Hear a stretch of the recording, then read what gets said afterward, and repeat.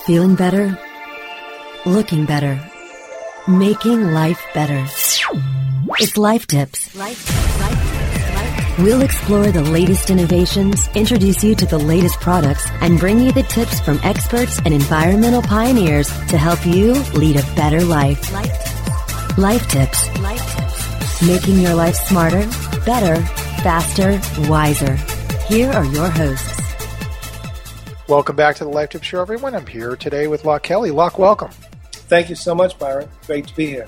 We're going to make a shift into freedom today. No pun intended, the name of your fabulous book. I feel like this book might have taken you a solid 25 years to write or create because it is a deep dive, if you will, into the spiritual world and all kinds of other things. But I'm curious, how long did it take you to write this book?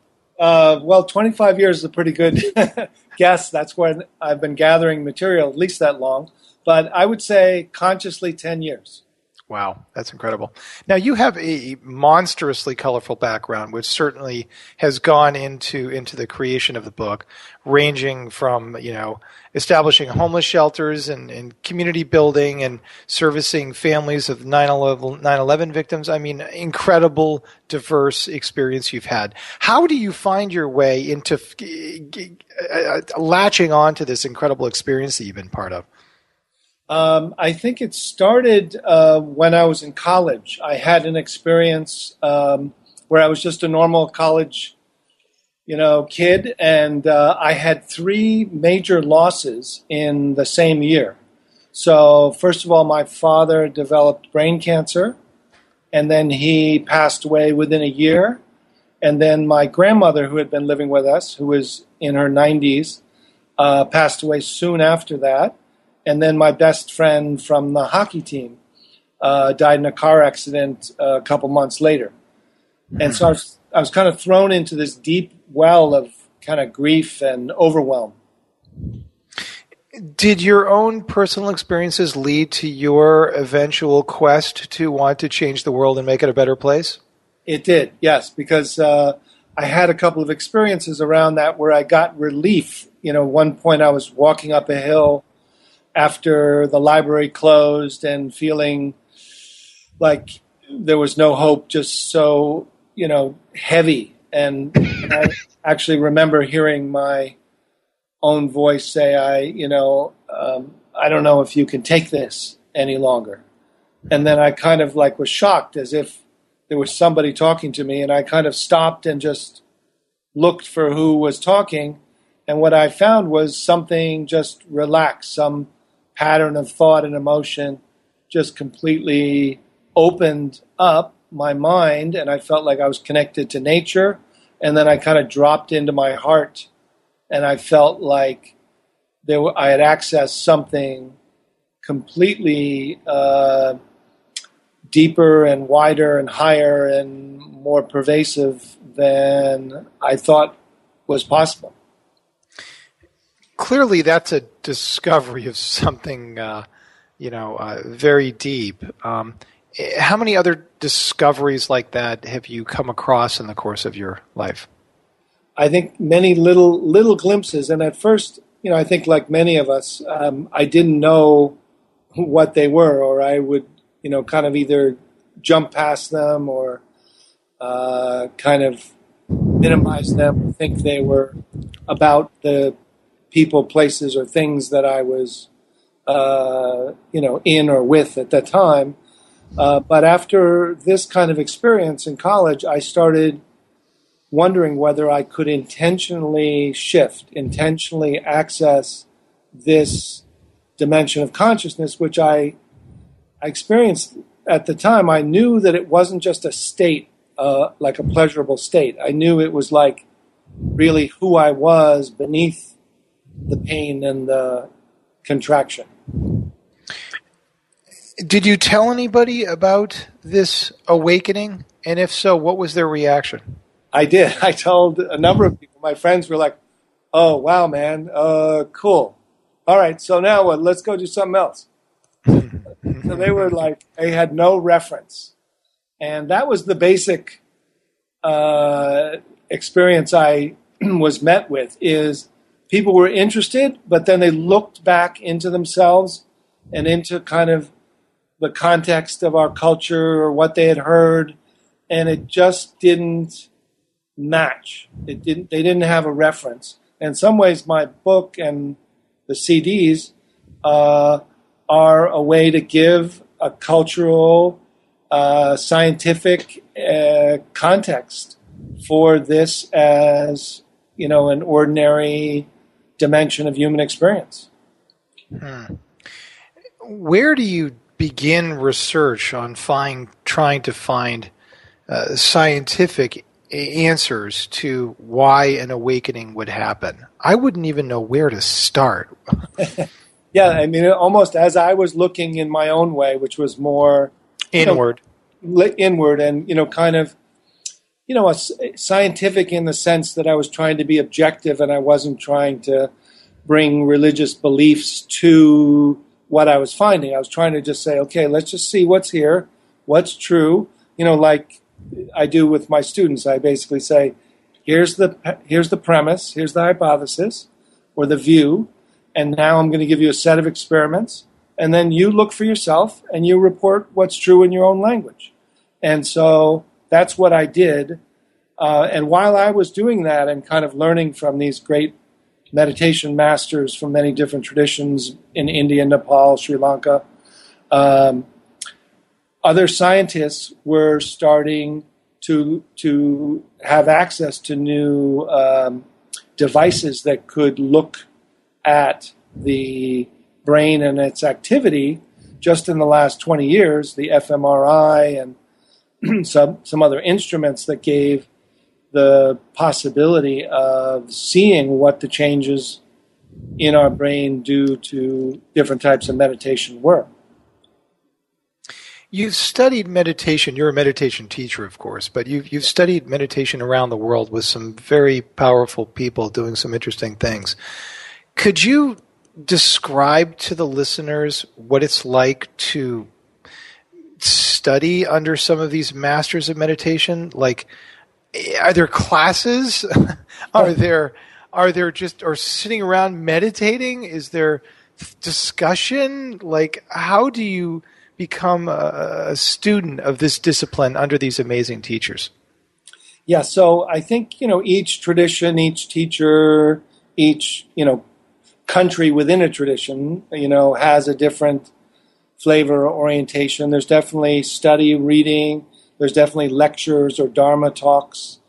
And they are all pointing toward direct experience, which is mostly the way to learn is to sit quietly and look within yourself, within your mind, and see what is going on, and then to intentionally try to shift consciousness through calming, through focusing, through opening, through letting go, turning over, surrendering, and accessing subtler dimensions of consciousness. So, each teacher would have a different way of pointing that out or suggesting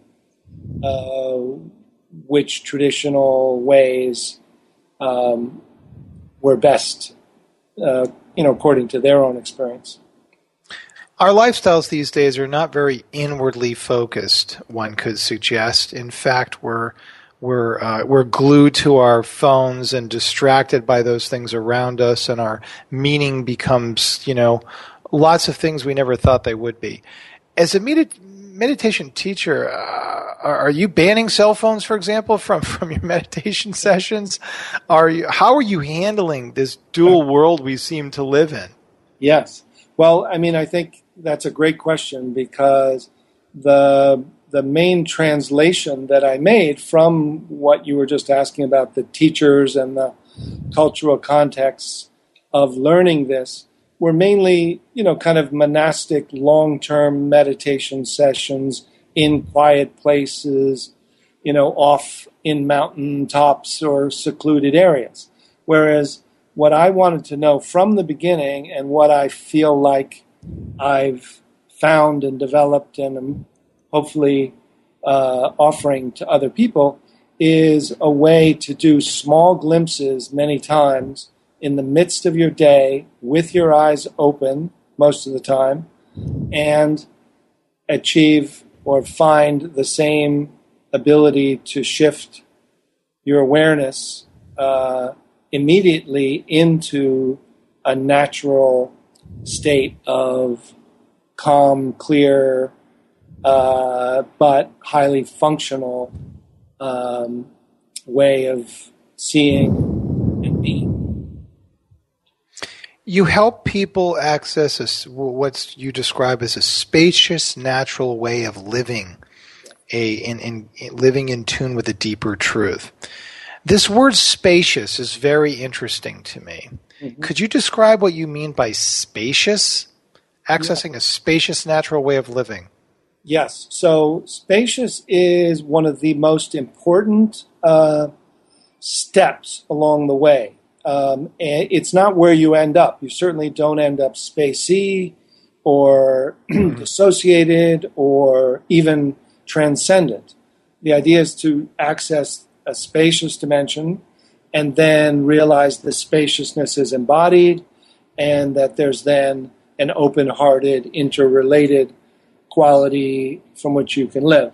But the spacious discovery is one that many people find and look for in different activities that they do, and a lot of them are happen in nature. I mean, I could say that one of the reasons that real estate at the beach is so expensive is because of the space that you look out and you see all this sky. Why a penthouse is so expensive, in kind of a funny way. But, we go to, let's say we take a hike up a hill with some friends and we have this goal of getting to the top of a hill and we get up there and our goal is achieved and we relax and we look out over this sky and we feel like we're done, we're there. And then we feel this sense of openness, expansiveness, interconnectedness, and it's an actual movement from feeling very contracted and bound to accessing a sense of what's called union, oneness, interconnectedness, openness, and subtle spaciousness, which when you feel, it's almost like you can tune into that. When you tune into that, you don't feel as frightened, paranoid, worried, anxious, fearful, as if you're just a little creature, living in your head behind your eyes.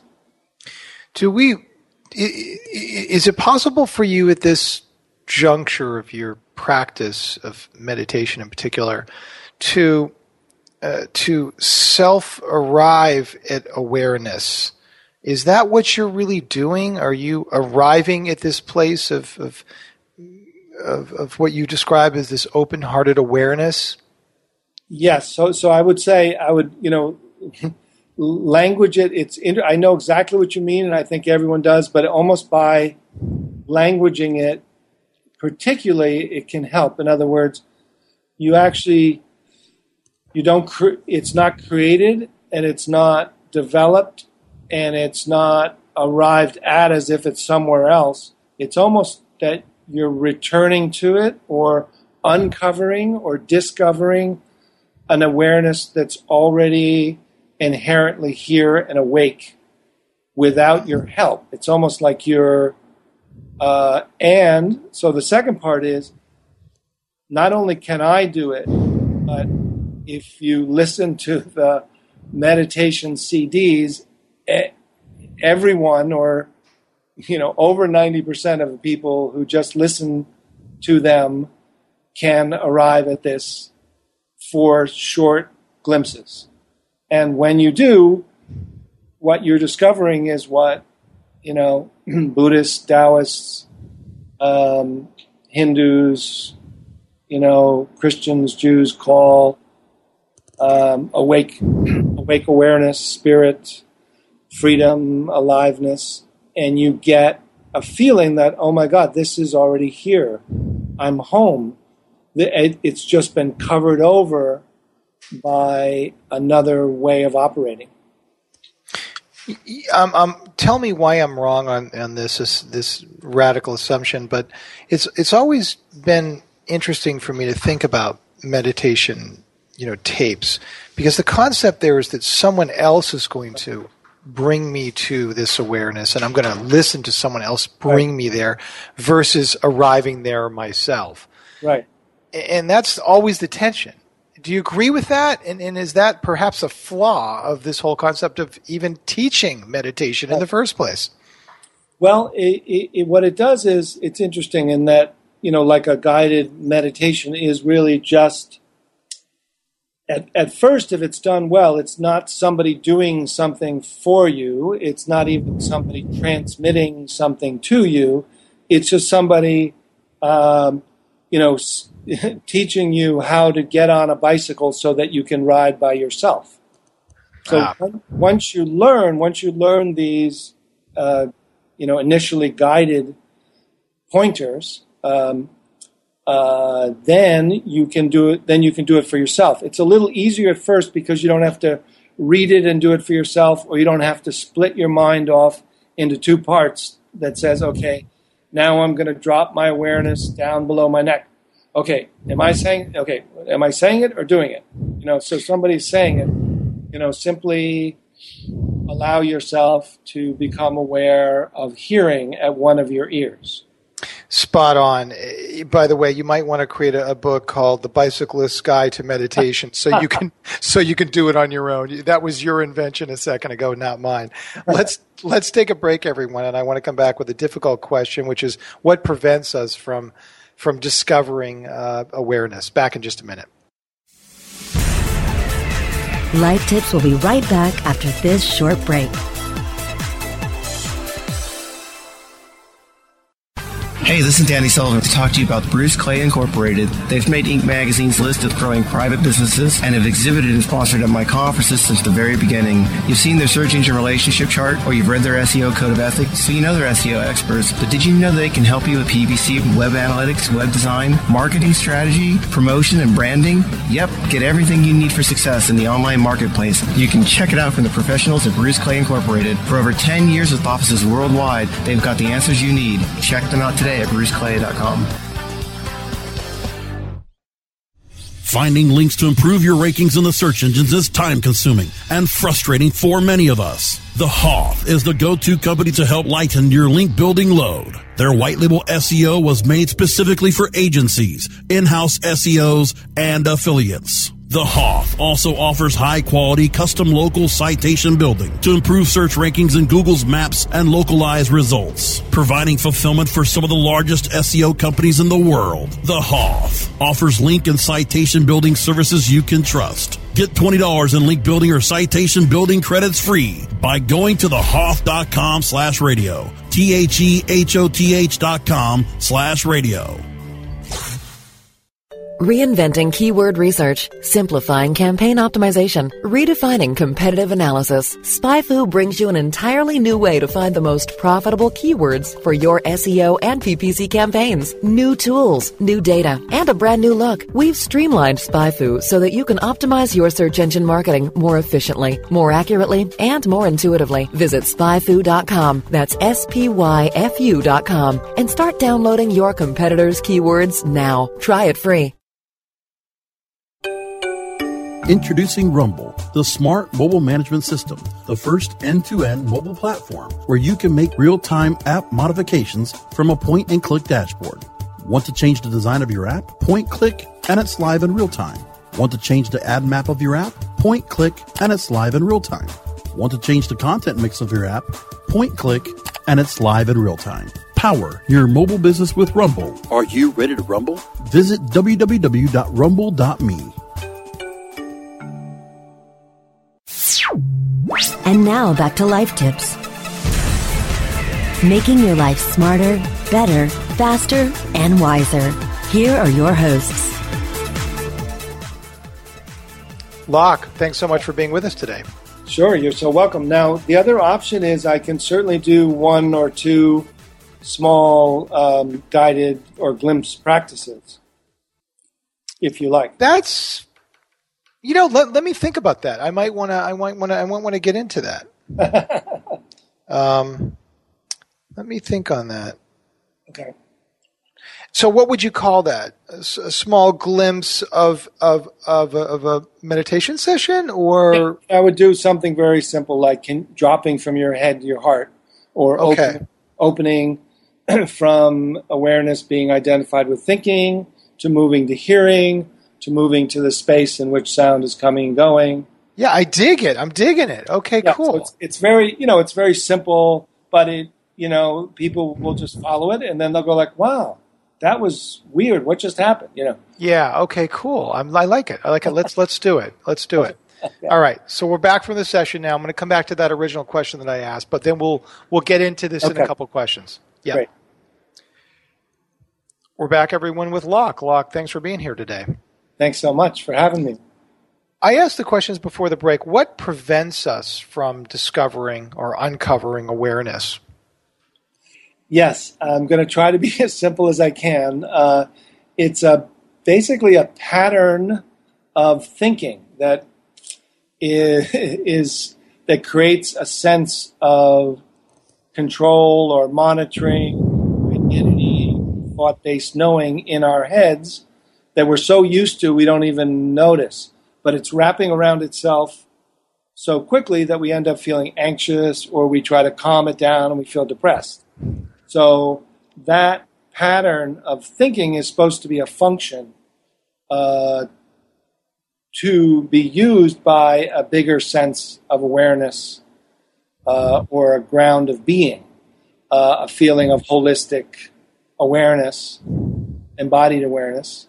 And then we can use thought from there. But when we're wrapped in thought or addicted to thinking, we just get faster and faster and more tied in knots. Does our cultural, social, or even educational being in elements figure into this possible prevention from finding and discovering awareness? Yes, it does. I mean, I feel like it's developmental, the pattern, because the pattern of this creation of this small, limited sense of self happens even in our daydreams. And so it's kind of a developmental pattern. But I think we certainly, because we're so educationally based, and achievement-oriented, we end up, believing that the more we know, the faster we can think, the more we can win at trivial pursuits or learn about information, the potential for, happiness is just around the corner. So what I've done actually, though, is to try to take the model of Western education, study, science, and say, okay, let's look at this as if we can understand what's in the way and how to get out of it, and put it in context of what we know, because it's not even on the map yet. So this book is kind of saying, let's put it on the map, intellectually, descriptively, what people said can't be described or is unnameable. Let's describe it, experience it, shift out of it, and go to a wisdom level of knowing that is actually going forward. It's not going backwards into a regressed, dumb state, but it's actually going into a flow state, which many athletes know, where you're operating at a very high level without a sense of being ego-centered. Mm-hmm. Yeah, very interesting. I want to ask you if my thought about meditation and really what you're diving into with the book is accurate. To me, it's all about sort of standing back and thinking beyond and moving forward without noise from the past. I like that. That's not bad, huh? But yes. My question to you about that is, how does meditation differ from, say, religion? Yes. or even spiritual inclination, if you want to use a broader term. Yes. I mean, I definitely think I tried to present this in, the most essential. I studied with, kind of the most advanced meditation systems, which are often found in religious contexts. And yet I found, well, if the essence of them is the same, they can't be tied to one religion. So let me keep winnowing away the belief structures until I find the essential practice. And the essential practices are based in human consciousness. Now, human meaning they appear to us humans. Consciousness means we have access to it, but it's still unknown where it all comes from. So you could have a spiritual or religious premise about where it all comes from, but accessing it doesn't require any belief whatsoever.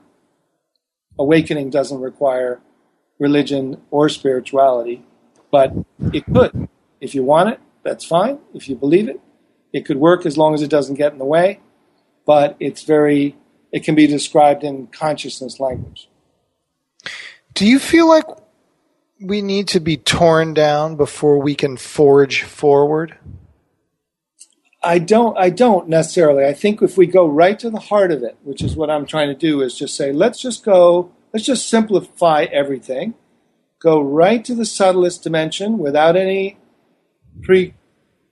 preconditions or preconceptions, and just see what's here from this new knowing, from this awareness-based knowing. Shift out of thought-based knowing, move into awareness-based knowing, let that awareness include your body, thoughts, feelings, sensations, and then notice what you're aware of and who's aware now. What does that feel like?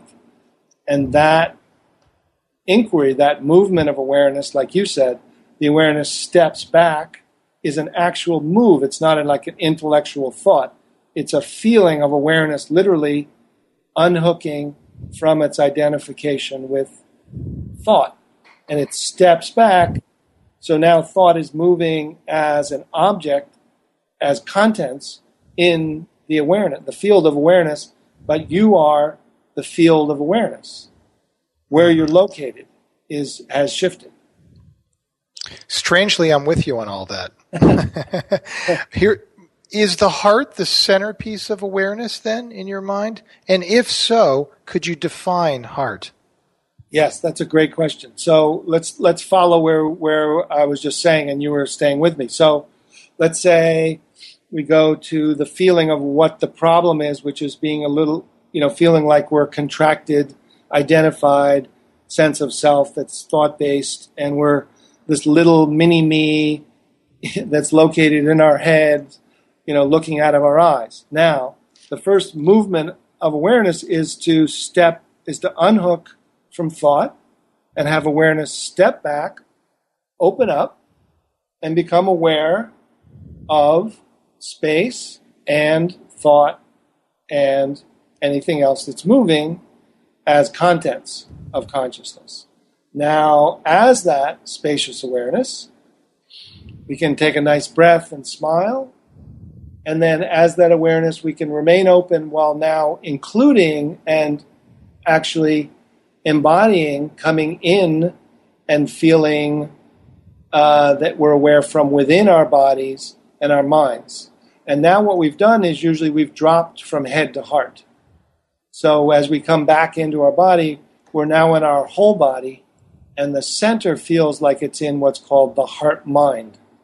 So the heart-mind isn't the physical heart, it isn't the heart chakra, it isn't the emotional heart. It kind of touches all those, but it's actually kind of a doorway that opens up behind your back and in front of you to other people, and it's kind of a way of processing information that doesn't have to look at the pop-ups and the programs running all the time. It just can kind of flow. Is it like Descartes' superego? So it's sort of outside of the body, if you will? No, it's actually, that's kind of why I'm using the heart. When we come back, it's actually very much within. You feel, most people feel like it's literally either in their whole body or, like in the center of your chest, like a doorway, like a globe of awareness that isn't solid and it isn't filled with thoughts, but it's a feeling like someone could try right now if you just literally unhooked awareness from seeing and thinking and just let awareness know your throat and your jaw and know your upper chest and then drop from head to heart. So now your whole center of awareness is knowing your body and the awareness in your body directly from within. Is there, by the way, this sounds to me like a small glimpse of a meditation session, which I want to do in a second. Okay.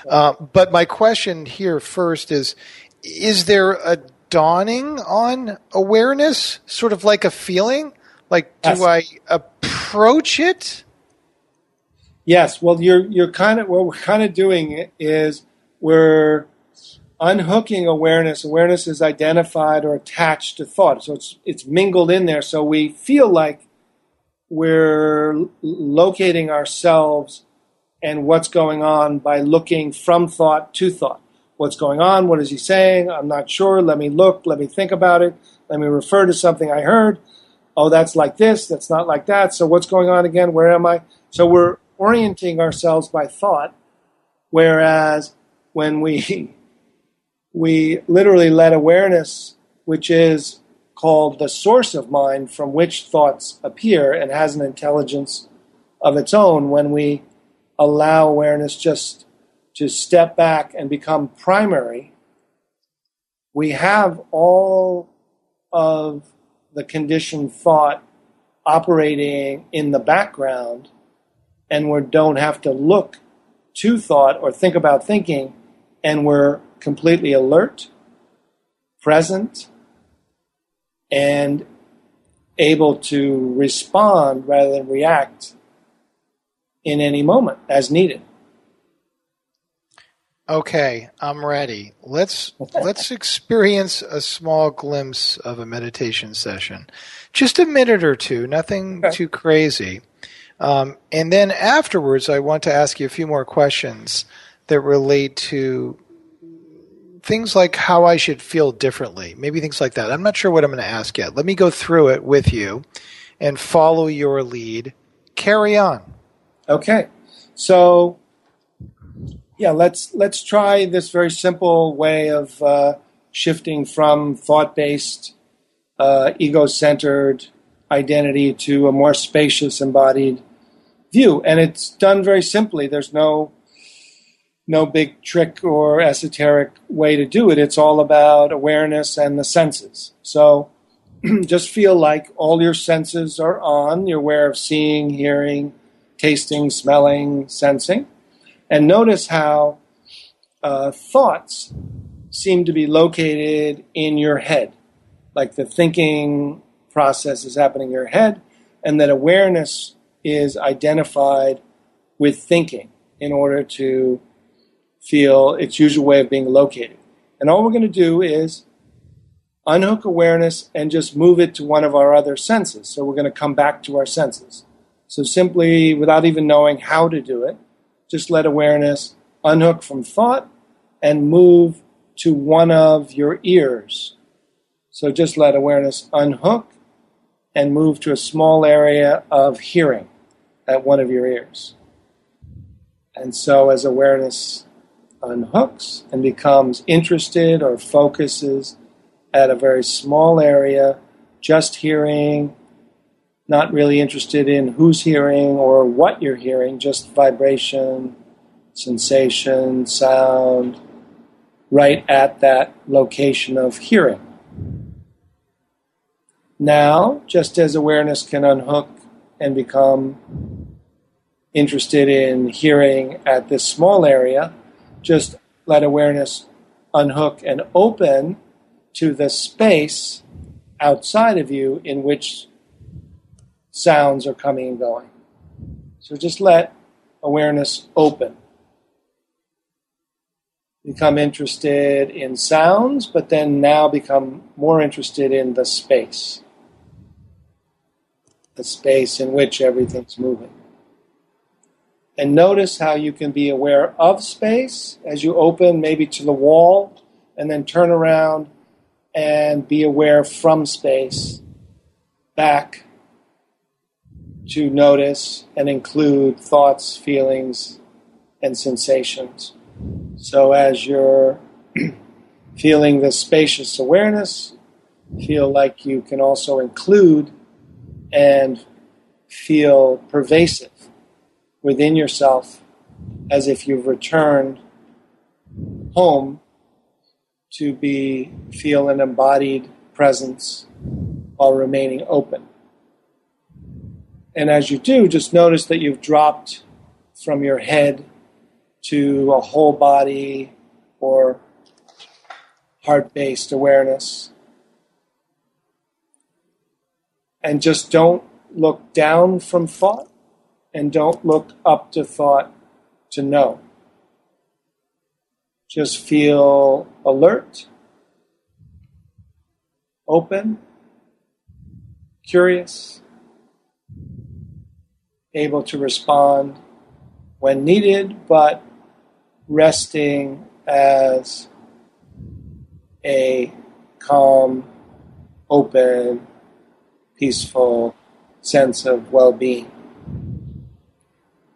And just let a smile come to your face and remain equally aware of your whole body, all your senses, without orienting by thought. Just let yourself be awareness-based.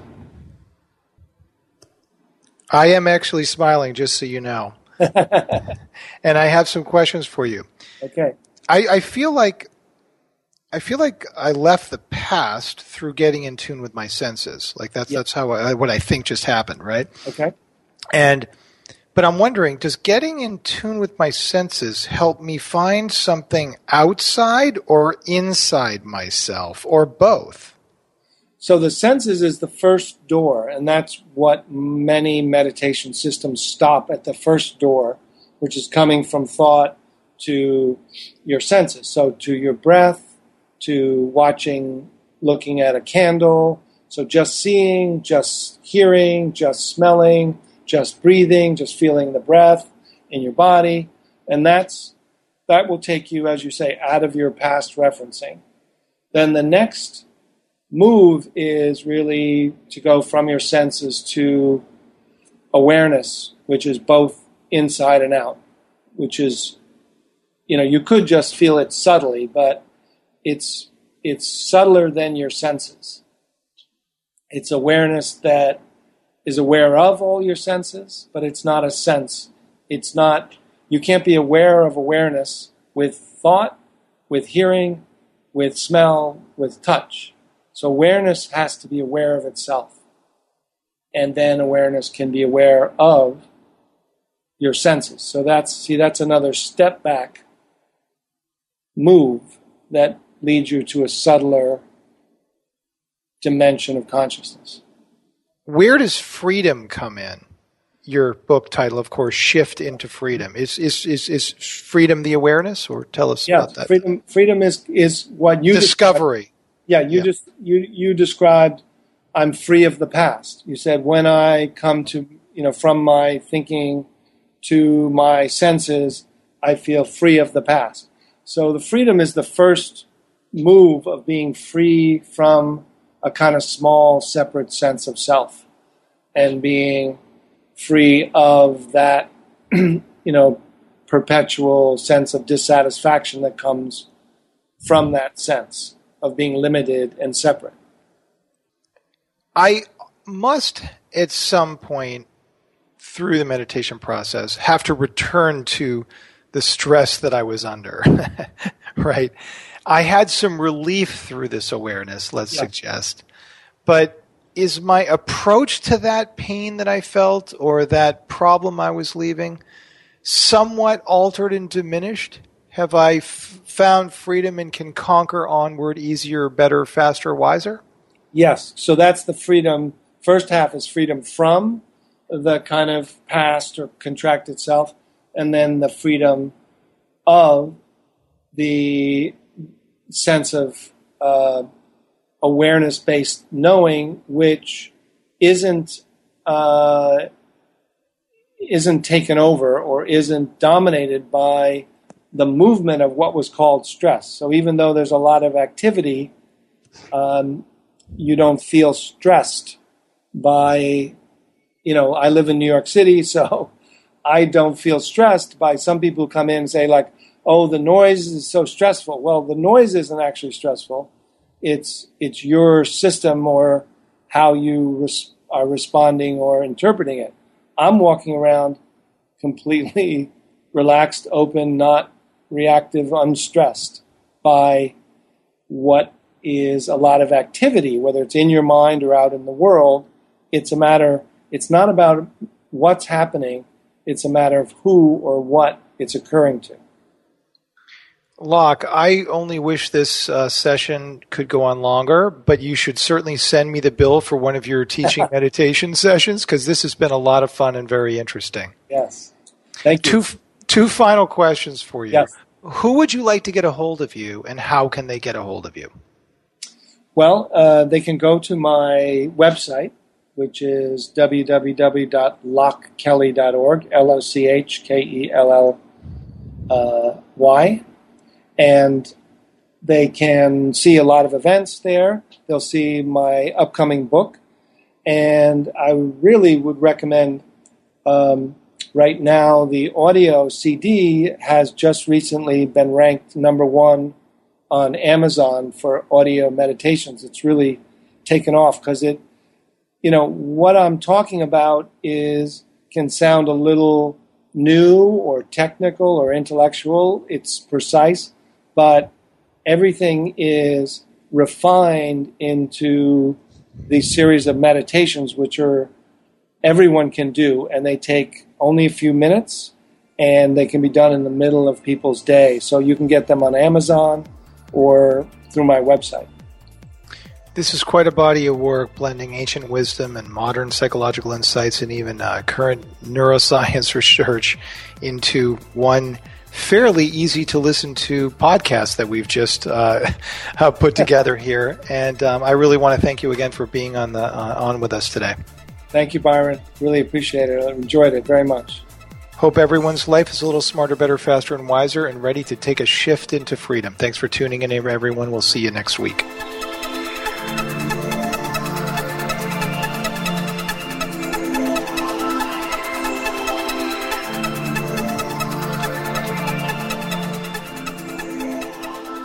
This has been a presentation of WebmasterRadio.fm, the world's largest business-to-business radio and podcast network. We welcome you to sample past episodes of this program, as well as our complete library of programs, on demand or on the air via our 24/7 live audio stream at www.webmasterradio.fm. The opinions expressed on this program are those of the guests and hosts and do not necessarily reflect those of WebmasterRadio.fm's management or sponsors. Any rebroadcast or redistribution without authorized consent of WebmasterRadio.fm is prohibited.